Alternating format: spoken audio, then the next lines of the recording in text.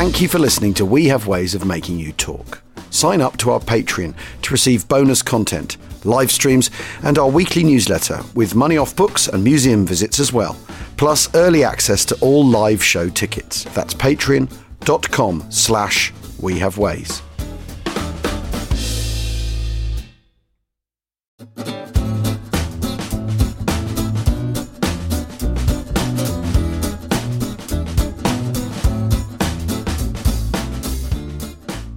Antibio. Look, I just get given these to read, which is, of course, Arabic for Achtung, Achtung. I did go online for once to listen to the pronunciation, Jim. I did. Yeah, no, I thought that was quite. I thought that sounded. It sounded just a bit sort of strangled, didn't it? I mean, it did, but what can you do? I don't know. I don't. I mean, but yeah. I mean, I just do my best. Anyway, 80 years ago, and it's very good. Shut up. 80 years ago this week, all manner of things were happening in the world. Erwin Rommel's troops at Hellfire Pass surrendered, meaning he'd lost a third of his forces since the start of Operation Crusader.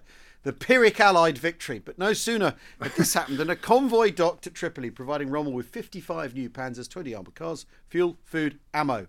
So he was able to lick his wounds. God, isn't that a reminder, though, of the kind of scale of those offensives? Yeah, titchy. You know, I mean, 55 Panzers is nothing, is it? Yeah. It's nothing. It's absolutely nothing. Meanwhile, Winston Churchill had arrived in the US. I mean, after all, the Allies at the end of the Battle of the Bulge have 7,000 tanks at their disposal to deal with the Wacht am Rhein offensive. 7,900 tanks or something like that. Anyway, things have moved on since 1942. a tiny bit. Meanwhile, Winston Churchill had arrived in the US by plane, a first to meet President Roosevelt, who in turn this week would approve the Manhattan Project. Gosh, every time I think about Churchill getting onto a plane, it kind of, my stomach lurches. I mean, you sort of think of all those people that were killed by aircraft in the Second World War, doing nothing but just being in it, just trying to go from A to B. Yeah, absolutely. Of course, unrelated but worthy of note, Cassius Clay, later Muhammad Ali, was born in Louisville, Kentucky, or Louisville. Is it Louisville or Louisville? Could be either. Welcome to We Have Ways of Making You Talk, the podcast that gives you the news headlines 80 years late. James Holland is here with the weather. Is it a particularly bitter winter, Jim? Let me guess. Well, it's certainly bitter. It's freezing outside and very cold, and yes, I've been struggling with my. What I need is that kind of anti de-icer spray for my Citroen. It's the Citroen. Well, the engine is starting brilliantly. The problem is you can't just see anything out of the windscreen or the side windows because it's just so frosted up. This morning it was frosted on the inside as well as the outside. Now, am I right in believing you left the keys in it at a car park the other day and no one stole it? No, I mean I never lock it ever because there's no point. But I suddenly I got back to Salisbury and I got to the station and I sort of like, where the hell are my keys? I suddenly thought I have no recollection of putting them anywhere. And then I thought, well, I bet they're probably still in the ignition then. Let's hope I haven't run down the battery. And fortunately, obviously I switched it off. But there they were, jangling away. I love it. I hope I haven't run down the battery rather than I hope someone has driven off in it. Your comment was noted. Consider that. Your comment was noted. No one wants to steal it. Well, of course they want to steal it. They're just too nice. Nice people in Salisbury. Okay, now, look what I got in the post. Oh, really? Yeah, Haynes Manual, Battle of Britain, RAF Operations Manual. Should there ever be another Battle of Britain, I know what to do now. Andy Saunders. Yes, it's really, really good. Andy Saunders wrote this. And he said it will be good then. It is fantastic. And if people know the Haynes Manuals, the sort of Second World War style Haynes Manuals, they're very, very good. And this has got Andy's sort of customary familiarity with the topic. So there's a bit about crash recovery, salvage and the Coles crane, which was the standard piece of lifting gear used by the RAF. So it goes right down in. It's not just RDF Observer Corps. It's getting deeper into sort of cogs of the Battle of Britain. That rather than necessarily the conduct of it. So it's the RAF Operations Manual. So I'd recommend that. That came in the post on Saturday, and I've just put it back down. Put it that way. Well, Andy's been busy because he's also written a book about Downing's Dispatch as well. Oh, which is so good. Because there's something really, really interesting about having the whole of a document, rather than quotes and snippets, the whole of the document, and someone who really knows the subject saying, right, here is this document. And the dispatch is so interesting. Dowding writes it pretty much after he's been let go to say, and it's the dates that Dowding dates the Battle of Britain in that dispatch that that become the dates of the Battle of Britain. Because he makes that very interesting point at the beginning that he says all date, the date for this is completely arbitrary. If I had my way, I'd say the 3rd of September is the Battle of Britain. Yeah, exactly. Which was the whole premise for me starting my Battle of Britain book in May. Yeah, I know. And having read your Battle of Britain book, I now agree that the Battle of Britain starts in May, rather than getting halfway through going, is this battle ever going to start? Well, you weren't the only person to say that. The cry in the audio booth, anyway, went up.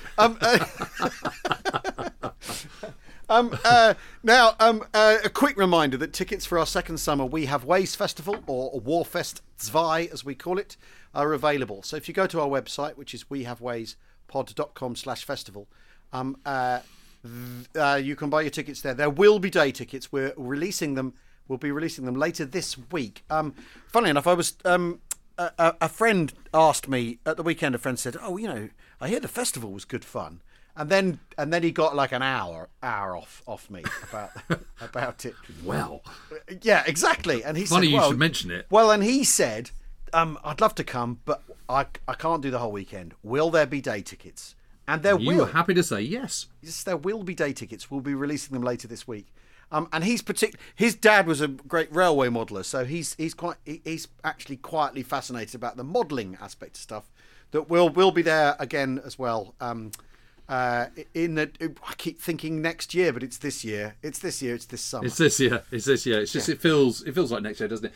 But also, we're starting to kind of we're starting to get the program together and have lots of chats and booking things in, and all I can say is it's going to be cracking. Yeah, there's going to be more space for camping this year, and we've got some cracking hardware lined up. To quote Tobin, our tank and vehicle maestro, bigger and better. I mean, yes, and there might be the first semblance of a Lloyd Carrier as well. There might be which is exciting. Yes. So that's exciting. Yes, so we've bought the Lloyd Carrier, haven't we? We bought the Lloyd Carrier. Yeah, now it's now in pieces. It's now assembled, ready for collection. So all we've got to do is clear out the shed in Berwick St John. But Marcus has seen the Marcus Bailey, who's going to be doing most of the restoration work. Our young engineer. He has looked at the photographs, and he is not daunted in any shape or form. Really?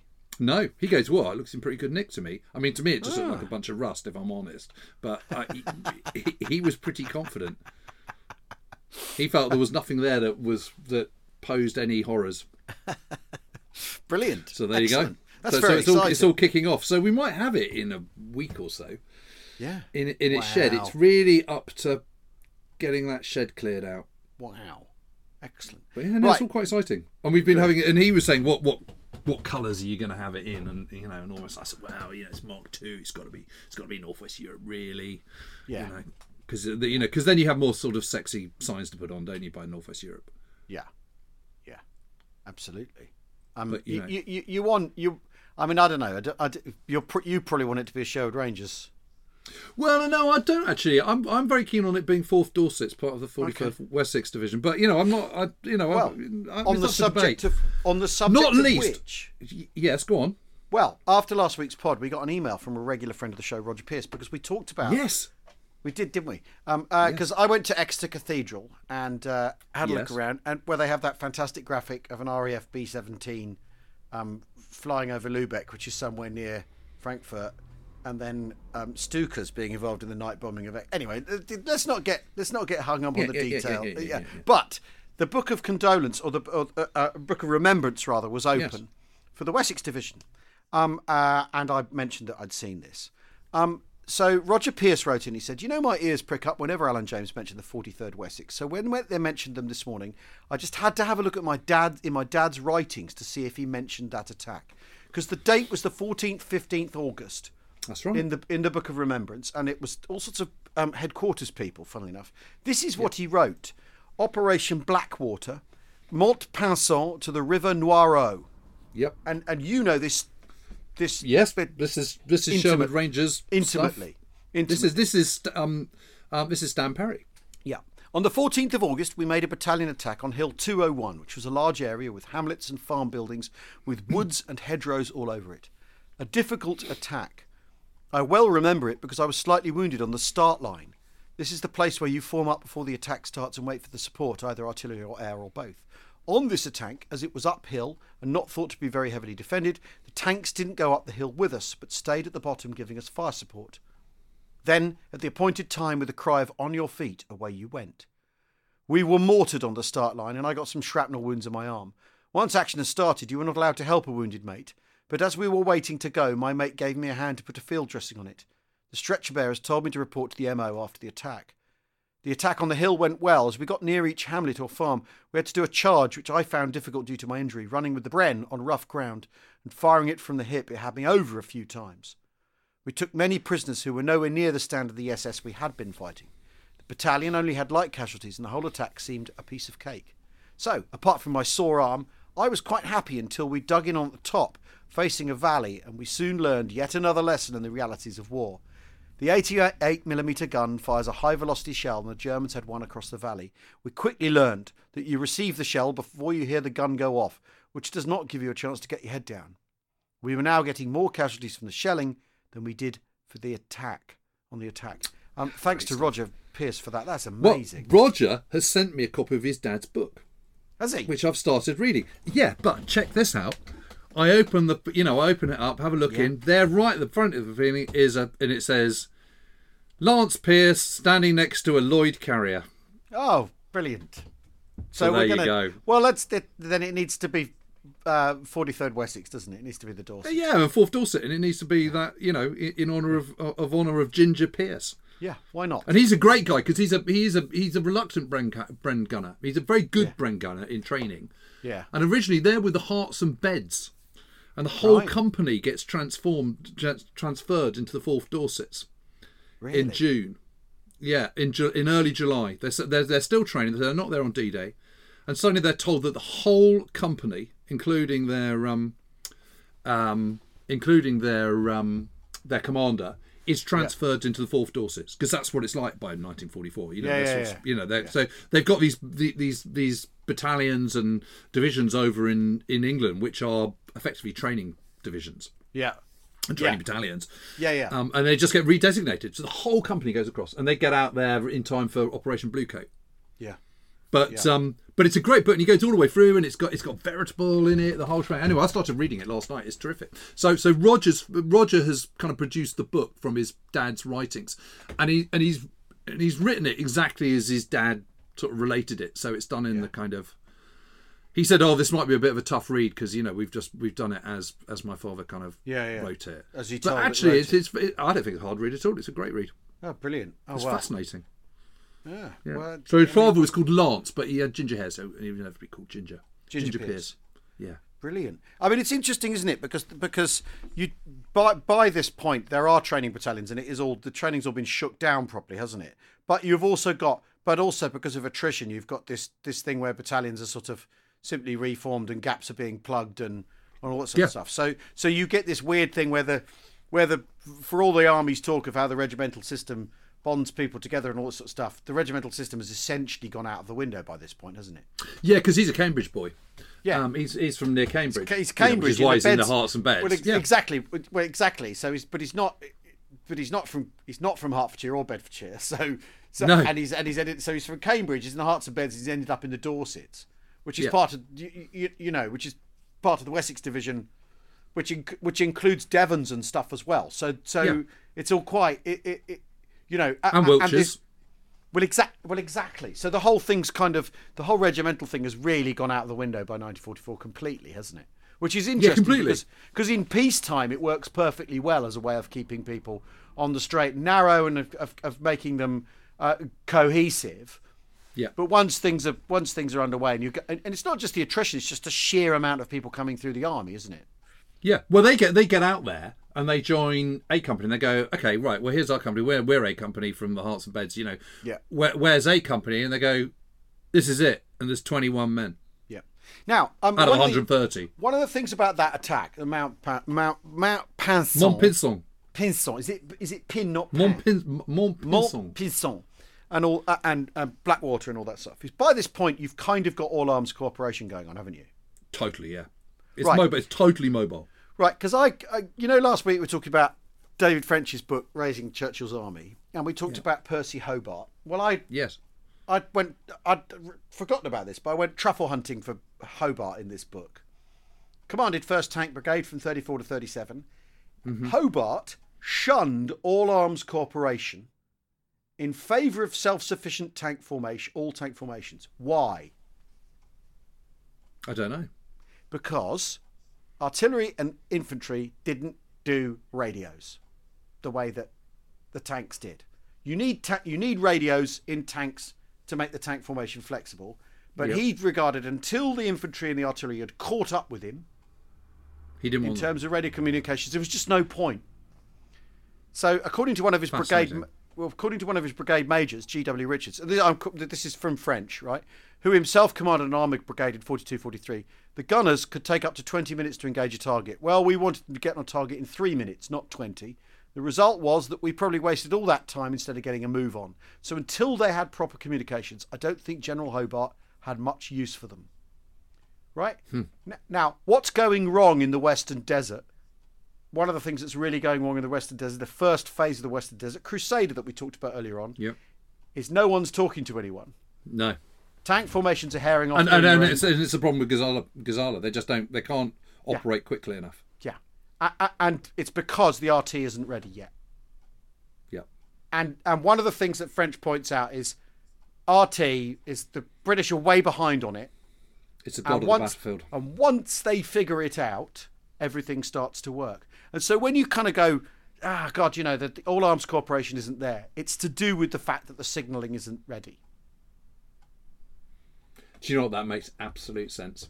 Because even on someone like Sicily, the reason Headley Verity gets killed is because the coordination between the infantry and the artillery and the start lines and the rolling barrage, it's all completely out of sync and it's gone wrong, and and that's all about comms, isn't it? Yeah. So until you sort out your comms, it's never going to work properly. But then you also get this thing that some people start to worry, and one of these some people is Monty, start to worry that the problem with radio is it makes people not use their initiative, because what they do is they radio back and they go, what do I do now?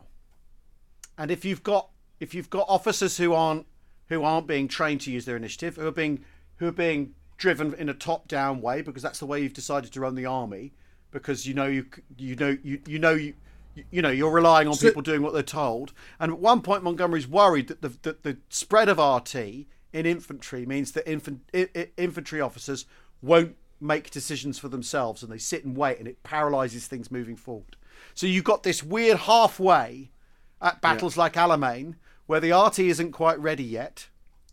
The tanks have all got it, and they're all talking to each other. And we've talked before on the podcast about how complex running one of those nets is, because you've got the troop net, squadron net, whatever, brigade, whatever.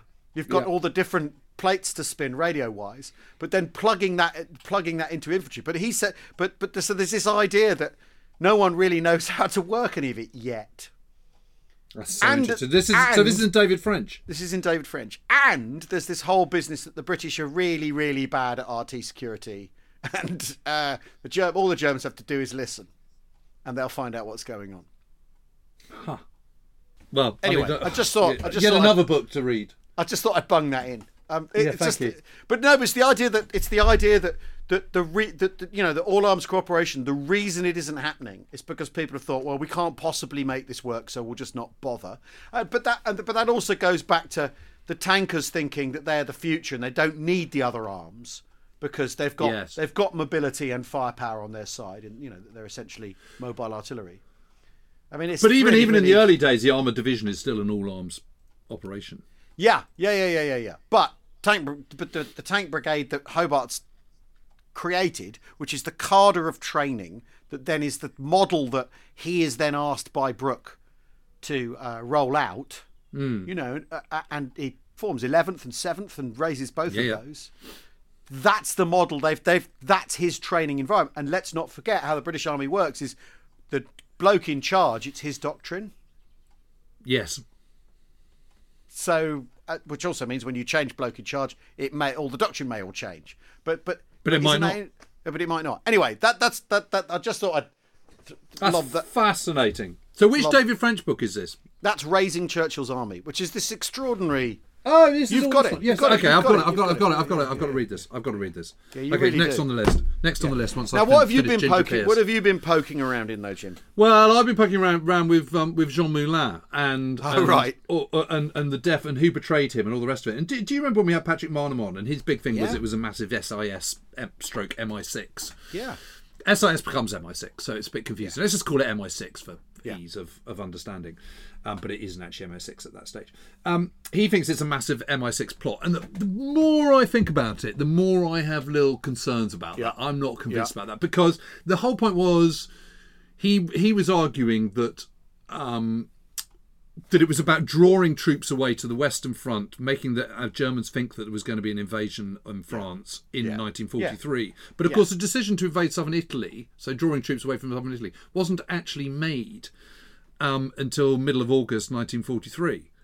And he's talking about these decisions being made in May 1943. So it's obviously the chronology doesn't quite work. Do you see what I mean? Yeah. He's saying that the MI6 is sorting out this elaborate plot early in, from spring of 1943 onwards. Yeah.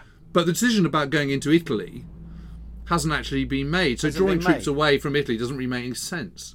And also, it's just it doesn't make any sense full stop, because MI6 is absolutely up to its neck in the pre-invasion preparations the year before, the following year in 1944. So it is effectively running the show. And what is it? Why would they? Well, my conclusion is that actually it's a combination of things. It's the bigger the resistance becomes, the more holes there are in the colander. Right. So there's more opportunities for security lapses and cock-up. Yeah. And on top of that, you've got to make very, very difficult decisions. Yeah. About, if you're going to run double agents and things, that means you've got to make sure that the Gestapo think that the double agent isn't a double agent. Yes, or is a double agent working for you. Yeah. And so that means that you've got to kind of, make compromise decisions. So but this has led me to kind of all sorts of. So what I like to do is I'm going to tell you about what happened on that day, because it is really, really interesting. So it's the 21st of June, 1943, that Jean Moulin gets arrested. Yeah. At Dr. Frederic Dugoujon's house in Calouer, in the northern suburb of Lyon. Yeah. And Calouer is a very nice sort of genteel, or at least it certainly was in the 1940s, sort of northern suburb, and it's on sort of high ground overlooking the River Swan. Yeah. Because you've also got the Rhone coming through, haven't you? And it was the meeting point was going to be made at one of two locations that were kind of earmarked for it, and they make a decision about where it's going to be right up to the last minute. Yeah. And Jean Moulin, his code name is Max. And the interesting thing about Jean Moulin, it's worth just sort of explaining how he gets to be the head of the French resistance at this point. So Jean Moulin has been a regional prefect in France at the time of the fall of France in June 1940. Yeah.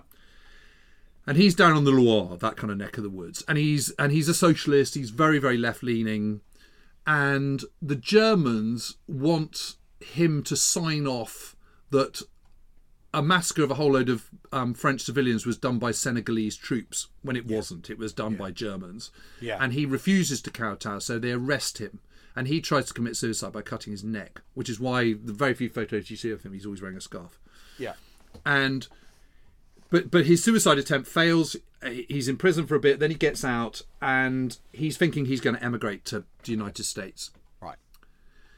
But he can't get out. While he's waiting for all his visas and all the papers to get to the United States, he travels around France and he looks at what's going on, and he thinks, actually, what this really needs is one person to kind of pull it all together.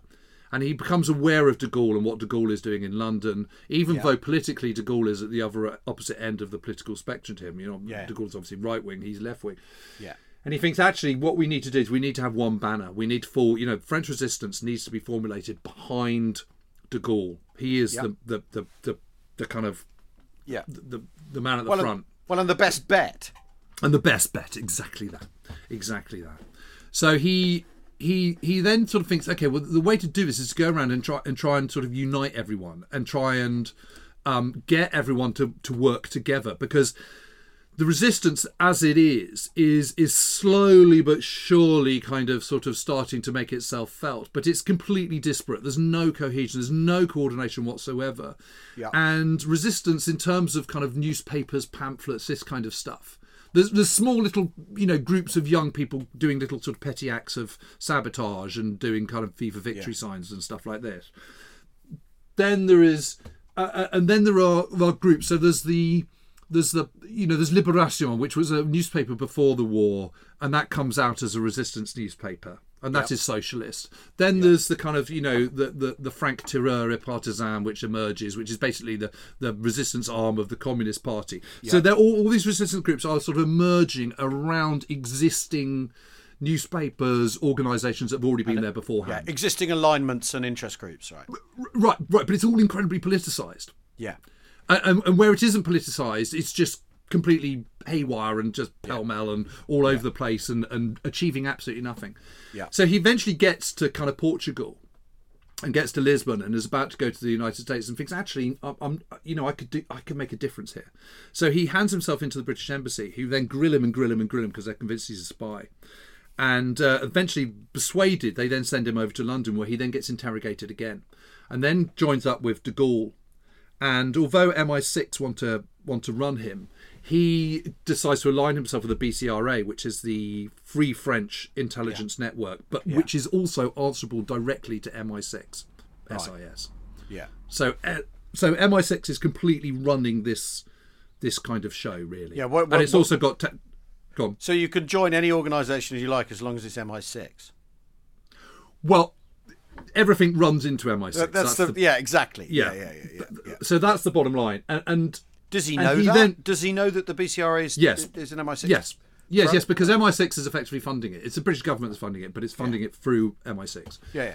And so he then gets parachuted over to France and starts his big job of organising everything, and comes back to London a little bit later, has meetings and all the rest of it. And although everyone has fallen in behind him, so his argument, all the different political parties, Liberations go, why are we supporting de Gaulle? He's a right-wing, bastard. And you go, no, look, I'm left-wing and I've done this. We have to do this for the greater good. And he persuades everyone, but the jockeying for influence and power has not been resolved. Yeah. And by May 1943, what he's done is he's announced the sort of Council of National Liberation, which is a political arm of the resistance, and he's also helped create the secret army. Yeah. And the secret army, he's tried to keep it neutral by getting an ex-French general to be in command, who is General Charles Delestraint. Yeah. And Delestraint is, right-wing politically, but is sort of the neutral party, effectively. Yeah. And everyone gets behind him, and so far it sort of looks to be okay, but the sort of truce between all these different political parties in the French resistance it is quite fragile. Yeah. But what happens is, in May, there's a whole load of letterboxes. A whole load of letterboxes that they're using to leave messages. Yeah.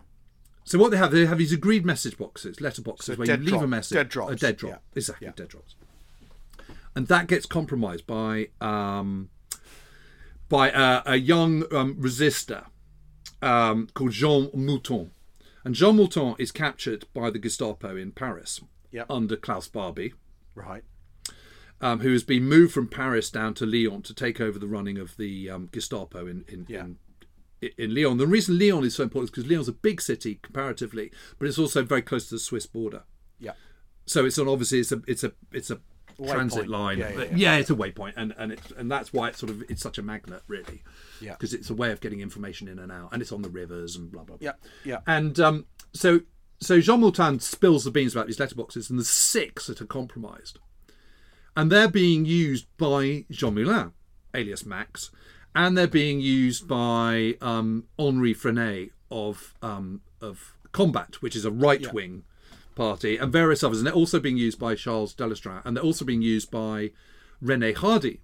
Now, René Hardy is in Combat, which is the right-wing group, Southern Group. Yeah. But he's also he's the Secret Army's railway movements officer. Right. So he goes off to meet Delestraint in Paris at the beginning of June, and is caught by the Gestapo on the train because he's been compromised. And basically, since the beginning of May, they've been, Barbie and his Gestapo. Yeah. But they've been sort of biding their time. They've been gathering information, seeing what's going on, and thinking, okay, when can we strike to get the maximum amount of benefit? Yeah. So René Hardy is on his way to meet Delestraint and gets compromised. And hold that thought. Yeah. We're going to take a break. Question of sports style. What happened next? We'll see you after the break to find out what happens next.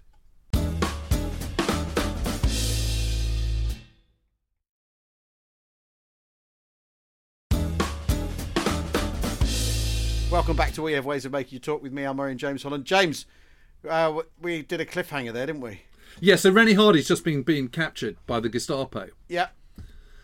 So he gets captured by the Gestapo, and the following day the Gestapo meet with Delestraint, where he's supposed to be meeting René Hardy. Yeah. And he's arrested. Yeah, of course. So that's him, gone. Commander-in-Chief of the Secret Army's gone. Yeah. René Hardy is taken back to Lyon, and where he is very heavily interrogated by Klaus Barbie, and then he's released. Oh. And he tells all his resistant friends that he saw the guards and jumped the train. Right. Okay. But there's a sort of a rumour that he's been questioned by the Gestapo and released. There's a suspicion about it. Because that's to be honest, that's the how has Barbie done this?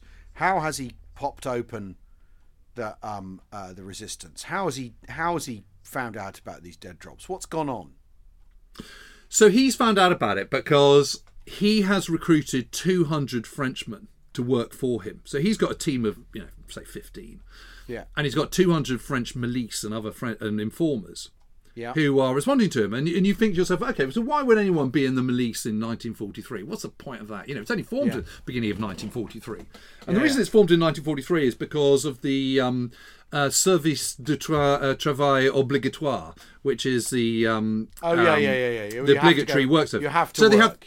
They have the Relève scheme, which is announced by Pierre Laval, who is the French Vichy Prime Minister, on the 22nd of June, the anniversary of the armistice, in 1942, and that's a voluntary go and work in Germany kind of thing in exchange for prisoners, and the take up is terrible. So then they make it compulsory at the beginning of 1943. And there's this real fear of takeover of communism. That is what is motivating most French people. Yeah. Really.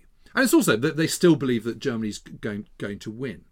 And it's they don't want to return to the kind of wishy-washy kind of fractious politics of the 1930s. So a lot of people have come around to the idea that actually some kind of dictatorship is a way forward.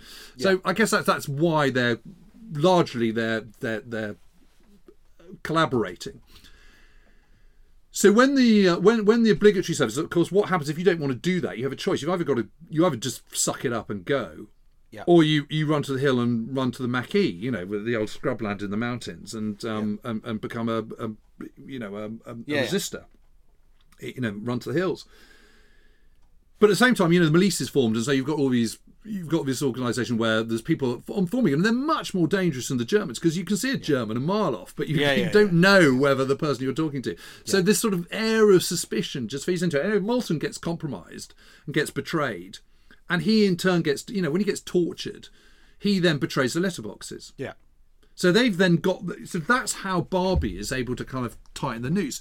But also you can see how these slips occur because there's just more people involved. Yeah. And the more people there are involved, the more leaks there's likely to be, and the more holes there are in the colander. The kind of the analogy I kind of made earlier on. So suddenly, Jean Moulin is kind of thinking, crikey, we need a new head of the Secret Army.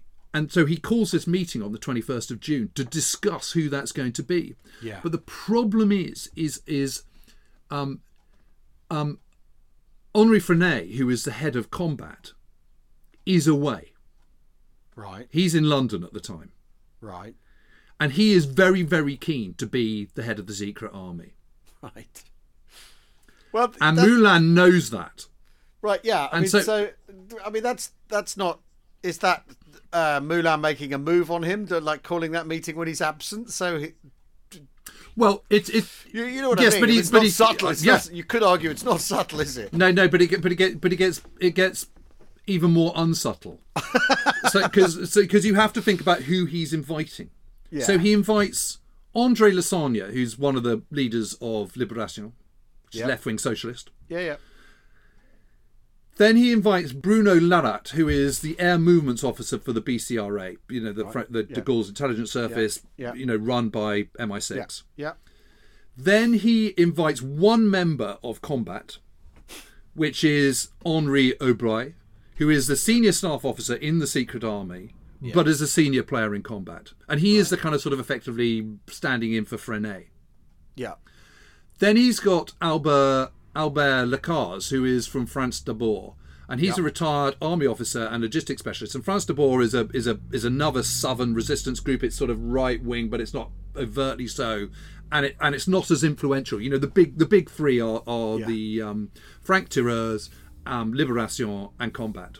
Yeah, and Moulin is worried that the right wing is going to kind of get its way. Yeah. So he decides to take Raymond Aubrac with him. Now, Raymond Aubrac has become this sort of legendary resistance figure, and probably sort of only one down really from Jean Moulin. Moulin himself, yeah. And he's actually Raymond Samuel because he's Jewish, right? And he's a communist, even though he works for Libération, right? And he has also been arrested by the Gestapo and released. Yeah. So under no circumstances should he have been at that meeting at that stage. No. You know, he needs to be put out to grass for a little bit and kind of prove that he's okay. Yeah. And kept well away from certainly any meeting with Jean Moulin. Yeah. But unfortunately, this is a really, really bad move by Moulin on that front, because Aubrac is clearly a security risk. Yeah. But Paul Benouville, who is one of the other leading Combat people and is the leader in charge in the absence of Freinet, who's in London, sends René Hardy to gate crash it, to make sure that Libération don't get their way. Yeah. And in sending René Hardy, he is breaking all rules. Forget whether René Hardy has been interrogated by the Gestapo or not. You don't send uninvited guests to secret meetings. No, of course not. So it's an absolute recipe for disaster. Then, on the actual day, what happens is Moulin arrives there with Aubrac, which again is you should come alone, and you come a circuitous route, and you don't all arrive at once and all the rest of it. Yeah, blah blah. But once you're there at the meeting point, once the start point arrives, no one is allowed to stay for longer than 10 or 15 minutes without the whole. You know, if not everyone's there, you break it up and you do it again. Yeah. But Moulin and Aubrac are delayed by 45 minutes. So the meeting is at 2:15 and they get there at 3 o'clock. And so the five guys plus René Hardy, and everyone's going, what the hell are you doing here? Are all in a room upstairs at the doctor's house, at Dr. Dugoujon's house. When Moulin and Aubrac turn up and the doctor's secretary doesn't realise who they are. So she just says, go into the waiting room, please. So they're in the waiting room, but the guys upstairs should have broken up the meeting half an hour earlier. They should not be there. And at 3:05, the Citroens turn up outside the doctor's house. The Gestapo screaming in, including Klaus Barbie himself, and arrest the whole lot. Why are they late? Why are Aubrac and Moulin late? They get delayed by their courier, their person their leader. So what happens is you meet at a bus stop or something like that. Then you're met by someone who takes you. They pass you on. They pass you on. Right. So no one knows. No one knows the whole thing. Right. Yeah. But they should have cancelled it. And on the 7th of May, so 6 weeks earlier. Yeah. Jean Moulin writes to de Gaulle. Okay. Yeah. And he says, I am now hunted both by Vichy and by the Gestapo, who, in part due to the methods of some members of the resistant movements, know everything about my identity and my activities. As a result, my task is becoming increasingly hard, while the difficulties are becoming increasingly numerous. You know, so he knows that the net is closing in. But why make those schoolboy errors? And it's because of it's accumulated stress and strain. It's because he's got to do something about replacing Delestrant. You know, everyone's around at this particular point, but it's getting loose. But what's really betrayed them on this particular day is it's very probably René Hardy, who was twice tried after the war and acquitted. Yeah. But there's something else going on, which is Claude Dancy, who is the deputy of MI6 and effectively running it, and his Z network. So Z network is in Switzerland, but also operating under the Z group in Switzerland is Victor Farrell, who is an MI6 agent and Z network, Z group one. So he's a Dancy man, and he's based in Switzerland in Geneva, but also Colonel Georges Groussard. Now Groussard is Deuxième Bureau. So the French secret intelligence, which has been dismantled in 1940, but is still going clandestinely. Yeah. And is attached to the BCRA. Right.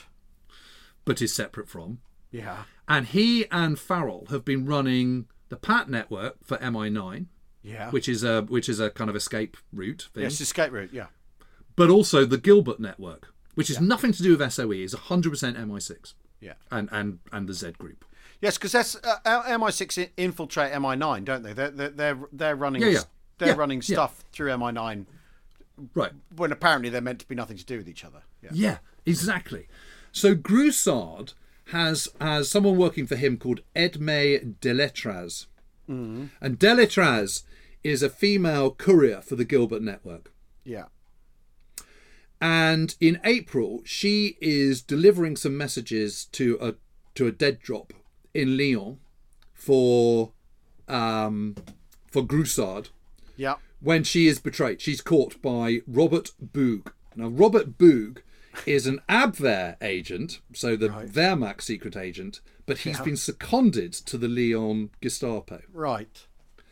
So he pulls her in and says, right, you've got a choice. You know, either you spend the rest of the war in prison, or you become a double agent. She goes, well, I'll be a double agent, thanks.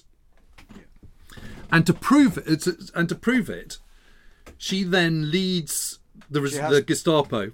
Yeah, so she has. So you at the start of this, you said, the double agents have to demonstrate their. Yeah, they have to prove something. So there she is, proving that she's worth having by betraying Moulin. Exactly.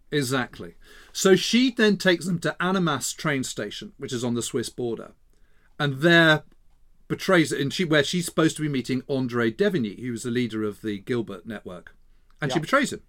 Right. But André Devigny is Groussard's son-in-law. Right. And she then, after this has happened, and Devigny actually wrote a book about this because he escapes from Montluc prison, which is he's tortured, interrogated by Barbie. He's then put in prison, but he managed to escape. He's one of kind of very, very few people to escape, and his escape story is absolutely amazing. I've got a book of it here. So where is it? Anyway, it doesn't really matter. I've got it. Anyway, so Deletraz says to Groussard, "This is what I've done," and he goes, "You did the right thing, and I want you to carry on working for the Gestapo." Amazing. So she knows about the breaking of these dead drops that this guy, this young resistor, has revealed, and she warns Groussard, and Groussard says, "Got to crack on. You got to do it because if you start telling us stuff, and we start acting on it, then my God, you're compromised." So on the 21st of June, she's called in and said, "Right, we need your help today. I want you to meet René Hardy. We've got him, and he's going to be going to this meeting this afternoon. We know all about it, but we don't know where it is. So we want you to follow René Hardy to the meeting." So she goes, Okay, so she's Sure, got no problem. this is like 10 in the morning. So Yeah. she then furiously tries to warn everybody, Yeah. and she tells Henri Aubry, who's one of the combat guys who's going, and Pierre Benneville, and they don't do anything about it. My goodness. So she follows Rene Hardy to the meeting, Yeah. goes back Yeah. to the Gestapo, says this is where they are. 3:05, they turn up in the things, and they're all arrested. My God. And that's what happens. Now, But the interesting thing about it is that you know, there is no benefit to any of those who were there to being arrested, obviously. no. So there's no benefit to Pierre Benneville to not be there. But what's happened is, in their kind of sort of, we've got to have our influence in the secret army, and we've got to get, you know, that has overcome security and good sense. A good sense. Gosh. And so it's just, and what you have to remember, what one has to remember about all these people, the exception of, you know, if you think about Raymond Aubrac, you think of Pierre Benneville, you think of Henri Aubry to a certain extent, you think of Jean Moulin. None of them are military people. They've never had any, you know, they've been through MI6 and they've had briefings and all the rest of it, but they're not trained. But they're also making it up. But also, Aubrac is a communist, isn't he? And a believer. So Yes. he would not. He wouldn't have any compunction about betraying right-wing French people, would he?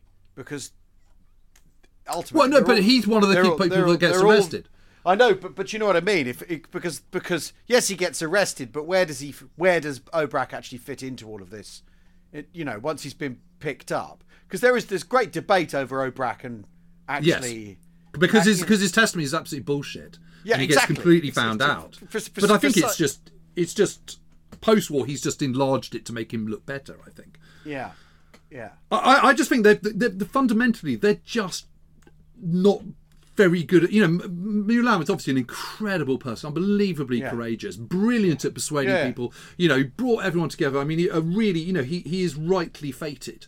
Yeah. But is he a good secret agent? No, because it's just got too big. It's too big and there's too many because he gets caught. So and he can't doesn't be that need to get caught. I mean, he doesn't need to get that caught. But when we talked about to Kate Vigers about the, you know, women of SOE, and there is this sort of the people who get caught get lionized, and this isn't, I mean, and this, which isn't to say they're any less heroic because of what they then have to endure once they're caught, but you could argue that the people who get caught, the people who aren't that good at it. You know what I mean? Well, okay, so go back to SOE. So SOE, there's F section.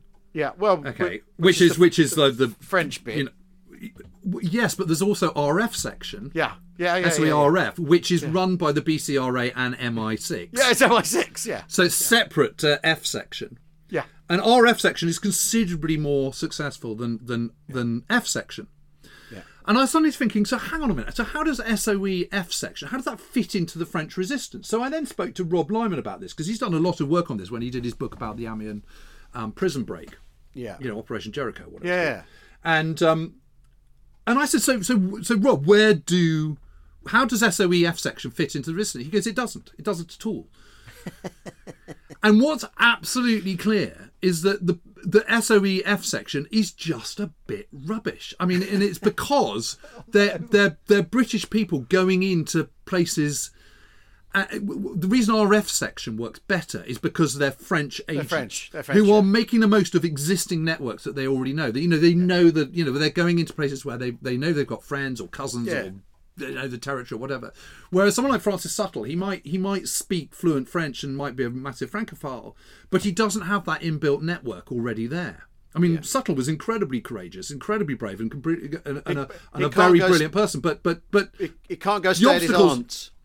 No, he can't go and stay at his aunt's, and the obstacles are too big. So it's not that they're a bit shit; it's more that they're just a bit pointless. Whereas SOE works where there is, and the other problem is there's effectively a civil war going on in France. Yeah, and that's the problem. It's too easy to be compromised. Whereas if you're SOE in Norway, pretty much everyone's against the German occupation. Yeah. If you go into, you know, Yugoslavia, you know, pretty much everyone's sort of, you know, anti the Germans and the Italians. Yeah. You know, and ditto in, you know, other parts of the world. So where it's most, you know, or Denmark, for example, where it's more successful is where the vast majority of the population are against the occupation, but in France that isn't the case. So they just get rumbled. So the whole point is just, so if MI6 did rumble the Prosper circuit, for example, the reason they would have done that is just because all they're doing is getting in the way and cocking things up. Yeah.